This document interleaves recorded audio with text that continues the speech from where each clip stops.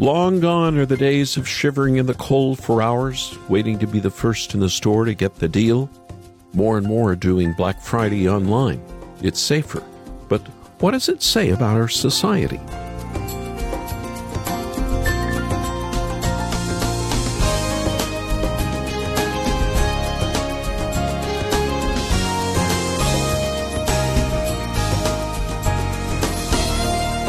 %. Yes, 80% of people say they will be taking advantage of deals from the comfort of their own homes this year. Big box stores have been rolling out the deals early. You might not even be out shopping today. Your Black Friday deals might already be nestled under your tree or unboxed and in use. It's safer since inevitably Black Friday has been associated with crowd mobs, people getting injured from stampede or fighting over the final deal. But it says something else to me. We're getting lonelier. Shopping is now done by ourselves, just like practically everything else. Feeling lonely these holidays? Christ knows, He sees, and He's come to be with you forever. Welcome to Haven Today. My name is Charles Morris, and I get to share with you the great story that's all about Jesus here on a Black Friday as we're wrapping up a series called The Faith of John Bunyan. I don't know about you, but I've been so encouraged by the life of John Bunyan this week, as well as looking at his masterpiece last week, Pilgrim's Progress. The book has been a favorite of millions around the world for 4 centuries. And I'm wondering, have you ever wondered what book inspired Bunyan? If you've been with us over the last couple of days, you remember we've been looking at the autobiography of John Bunyan. It's called Grace Abounding. When he finally heard the gospel from a group of Christian women talking on a sunlit porch, he tells us he struggled with a long season of doubt and misunderstanding about what it really means to be a Christian. And that's where his favorite book comes in. He says he'd been wanting to read of some ancient godly man's experience, what they had to say about coming to Christ. And eventually the Lord led him to a book written a century before by a German monk who discovered faith in Christ alone. Stick around. I know you're going to be encouraged if you'll just stay with me for the next few minutes. Well, as we conclude our visit with John Bunyan, I want to say it's been a real blessing to hear from so many people who've been inspired by Pilgrim's Progress. And they want to inspire a new generation with Little Pilgrim's Big Journey. It's a storybook. And I'm excited to think that there are so many across North America who will be sharing with the kids in their lives the inspiring story of Christian as he leaves the city of destruction with that burden on his back, and he finally meets Jesus at the cross, who takes that burden away, and how Christian makes his way to the celestial city. This cloth-covered book with gold-gilded lettering and glossy illustrated pages will help the story come alive in your mind and the minds of the kids in your life who read it. I want to send you a copy of Little Pilgrim's Big Journey for your gift to Haven Today. Or if you'd like to send it directly to someone for Christmas, give us their name and address and include a little note, and we can ship it for free still ASAP. After the program, call us at 800-654-2836, 800-65-HAVEN, or go online at haventoday.org. That's haventoday.org. One more thing before we start the program, we still have the Manger Mission, the storybook about the wise men, along with the wooden nativity. It's still not too late to start this tradition that'll point your family or a family you know to love Jesus. Ask about that when you call or watch the video explaining it when you go online. And now, a great song to open with. Here's Laura Story and Friend of Sinners. You have shown us what is holy, how to bless the Father's heart, to act justly and love mercy, to walk humbly with our God. This is who you are.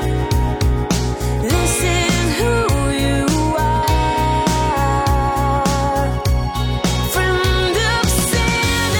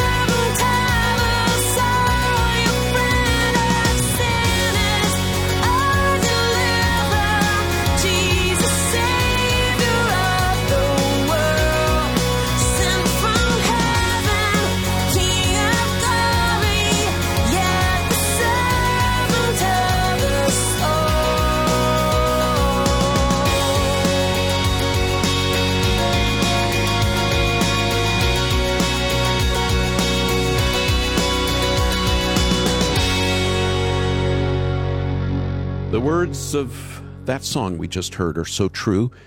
Jesus truly is a friend of sinners.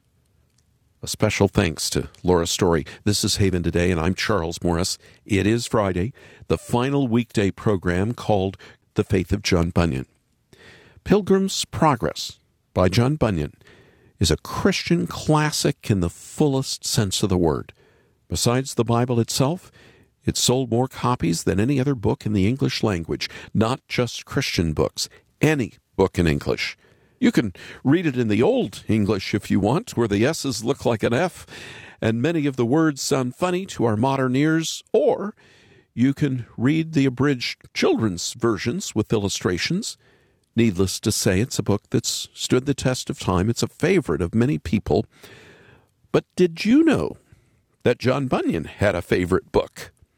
He tells us what it is in his spiritual autobiography, Grace Abounding to the Chief of Sinners. I want us to look to God's Word together, the Bible. I want to do so along with John Bunyan and his favorite book. If you've been with us looking at Bunyan's life, you remember that he finally heard the gospel from a group of Christian women who were talking among themselves. And after that, as he tells us, he struggled for a long season of doubt and misunderstanding about what it really means to become a Christian. That's where his favorite book comes in.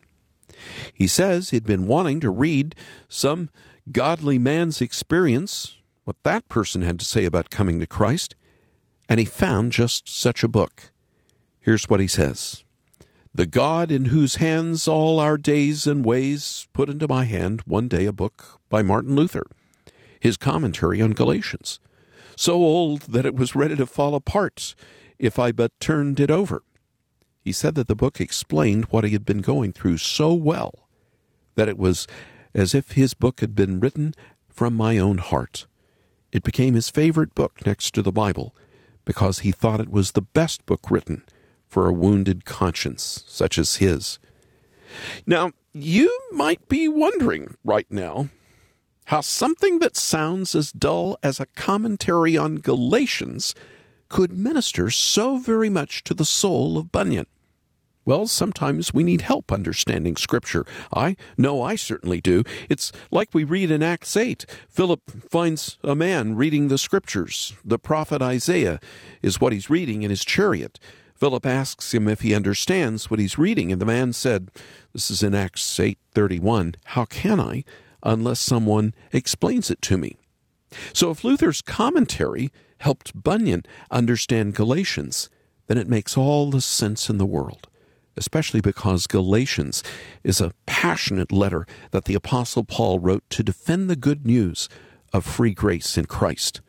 Paul says in the very first chapter of Galatians, I am astonished that you Galatians are so quickly deserting the one who called you to live in the grace of Christ and are turning to a different gospel, which is really no gospel at all. Evidently, some people are throwing you into confusion and are trying to pervert the gospel of Christ. That's verses 6 and 7 of the first chapter of Galatians. There were these people trying to convince Christians in Galatia, Gentile believers in Jesus, that their faith wasn't enough to make them a Christian. They supposedly had to be set apart like the Jews through circumcision and through Jewish rituals before they could be saved. They needed Jesus plus something else. Do we need Jesus plus something else to be saved? How are we made right with God? How are we justified? The answer to that question is something you and I need to hear over and over again, even long after we've come to faith in Jesus. Paul opened his letter to the Galatians with the greeting, grace and peace to you from God our Father and the Lord Jesus Christ, who gave himself for our sins to rescue us from the present evil age, according to the will of our God and Father, to whom be glory forever and ever. Amen. That's Galatians 1, 3 through 5. What did Luther have to say about these verses? Well, let me read them to you because they're so rich. They're dripping with the gospel. Luther said, the greeting of the apostle is refreshing, Grace cancels sin. Peace quiets the conscience. Sin and conscience torment us, but Christ has overcome these fiends now and forever. Only Christians possess this victorious knowledge given from above. These two terms, grace and peace, constitute Christianity. Grace involves the remission of sins. Peace, a happy conscience. Martin Luther, grace and peace. Two little words, but words that preach. We don't need Jesus plus anything. We need grace, and that grace leads to peace. Bunyan had been confused about this for so long, it's no wonder he was glad to hear these words. As I mentioned a couple days back, he said at one time he had set God's commandments before him as his way to heaven. But that, my friend, will never get you to heaven. No sinner like you or me can ever hope to obey God's commandments, and that leading to righteousness. That's why it's so important to understand what Jesus did for us. It's what Galatians 1:4 says. Jesus gave himself for our sins to rescue us from the present evil age. Luther's comments on this verse had to have been a great comfort to Bunyan. I hope they are to all of us when we're weighed down with our sin. He said, "For if our sins could be removed by our own efforts, what need would there be for the Son of God to be given for them? Since Christ was given for our sins, it stands to reason that they cannot be put away by our own efforts. God's grace is the only answer to our sin. It's the only thing that leads us to peace. When we receive our grace by faith alone, that's when we're finally at peace with God." Billy Graham quoted it so often when he preached his crusades. Romans 5:1, "Therefore, since we have been justified through faith, we have peace with God through our Lord Jesus Christ." Now, what effect did this have on John Bunyan? Well, it certainly wasn't the last time his conscience burdened him. He says that he now found that he loved Christ dearly, but quickly after this, my love was tested. He says the tempter, meaning Satan, hit him over and over again, trying to get him to turn from Christ back to the world. Sometimes he gave in, like his character Christian in Pilgrim's Progress. He found himself in a place called Doubting Castle, with something called Giant Despair. But even in Doubting Castle, there is hope. A few years ago, the Baptist preacher John Piper wrote a brief sketch of Bunyan's life. He tells us something very helpful about the way of Doubting Castle. One of the greatest scenes, and you know which one I'm going to, in the Pilgrim's Progress, is the scene of Christian in the dungeon of Doubting Castle with Giant Despair guarding and Hopeful at his side, making the long overdue discovery. And the thing I want you to listen to as I read it is, where's the key? Where's the key? Listen to the language carefully. What a fool I've been to lie like this in a stinking dungeon when I could have just as well walked free. In my chest pocket, I have a key called promise that will, I am thoroughly persuaded, open any lock in Doubting Castle. Then said Hopeful, "That's good news, my good brother. Do immediately take it out of your chest pocket and try it." Then Christian took the key from his chest and began to try the lock of the dungeon door. And as he turned the key, the bolt unlocked and the door flew open with ease, so that Christian and Hopeful immediately came out. Did you ever get that before? This is Bible memory, folks. This is laying up the Word of God in your chest, that you might not sin and that you might get out of Doubting Castle when there's no Bible in your hand. It's too dark in the room. Pastor John Piper here on Haven Today. I'm Charles Morris, talking about Pilgrim's Progress, written by John Bunyan. Piper makes a really great point, don't you think? Christian had the key with him the whole time. And the key that he was searching for is called promise. We all know what it feels like to be in doubt and despair. You may never have sat in a cell in the Bedford jail like Bunyan, but we know what it's like to be under lock and key by sin and doubt arising in our hearts. Like Luther said about our verses in Galatians, it's not easy to persuade yourself that forgiveness of sins and peace with God is by grace alone. But we have promises from God in Scripture. We have to have these promises at hand and on our hearts so that we can flee this doubting castle. Do you know what promise played a key in Bunyan's assurance of his faith? It was a verse in John chapter 6, verse 37.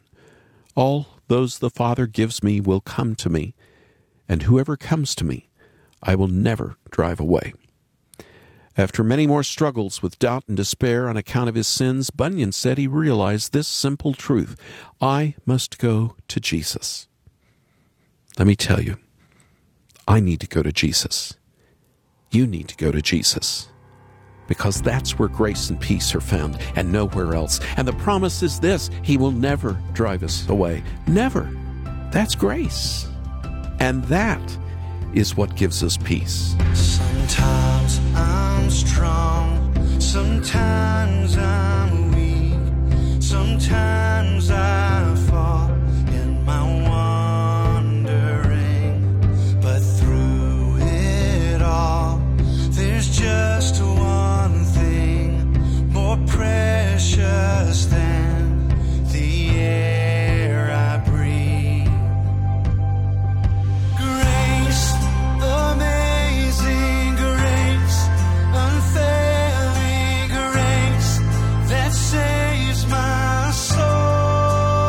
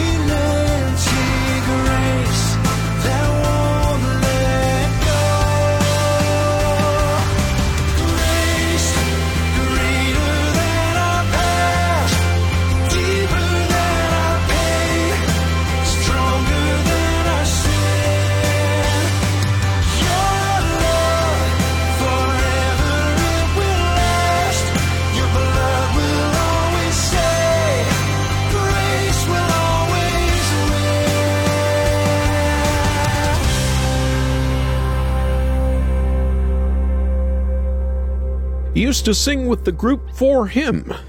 That's Mark Harris and Grace That Won't Let Go. I'm Charles Morris here on Haven today, our final day in a series called The Faith of John Bunyan. I've been a little sad to say goodbye to John Bunyan. He's been a real encouragement to look at his life. And we don't have to say goodbye, however. You can still say hello to him by making a gift to the ministry and asking for your copy of Little Pilgrim's Big Journey. And over the next few weeks, as you read it, maybe to children that are around you, you can also read it by yourself. You can continue to be encouraged by the heart of Bunyan's story that'll point you to Jesus and God's holy word. I read this story with my kids, and they loved it, and I can't wait to sit down with my young grandchildren just even today and read a little more of this storybook with its colorful illustrations. It's an easy-to-read story, and I'll even use the questions at the end of each chapter to help little Charlie in our life think more about Jesus and how he walks with us in every high as well as low place of our lives. So, for your generosity, I want to send you a copy of Little Pilgrim's Big Journey. And when you hold this hardback cloth-covered book with its gold foil lettering on the outside, you'll know why I call it a treasure for you to enjoy, or others to enjoy for years to come. Why don't you call us right now at 800-654-2836, 800-65-HAVEN.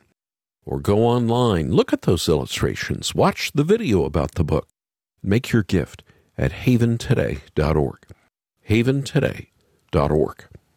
Now, while you're on our website, find some time to listen to the full-length interview we did with Tyler Van Haltren, who brought Little Pilgrim's Big Journey to life. He's a missionary to Cambodia, a father of 3 young children. You'll be blessed to hear the uncut interview that we recently did with him. And just before we go, let me say it one more time. We still have the Manger Mission activity set with the storybook of the wise men and the wooden nativity set underneath that kids can play with. A tradition to start this year points to Jesus, something every family needs this coming Christmas season that gets underway, well, today. And coming up next Tuesday, it's Giving Tuesday, something that's been gaining traction over the past few years. And all I need to say is, if you call in or if you go online, you'll see a place where you can participate and help us keep sharing Jesus with others, and do it for the sake of Giving Tuesday. I'm Charles Morris. Thanks for joining me. Won't you come back again on Monday, when again we get to share together the great story. It's all about Jesus here on Haven Today.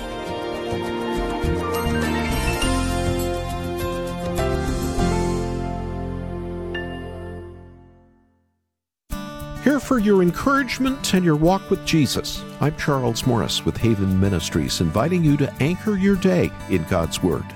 When you hear the word herald, what comes to your mind?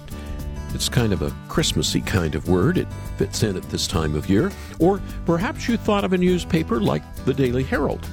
Well, once upon a time, a herald was someone who stood in a public place and shouted something like, hear ye, thus saith the king."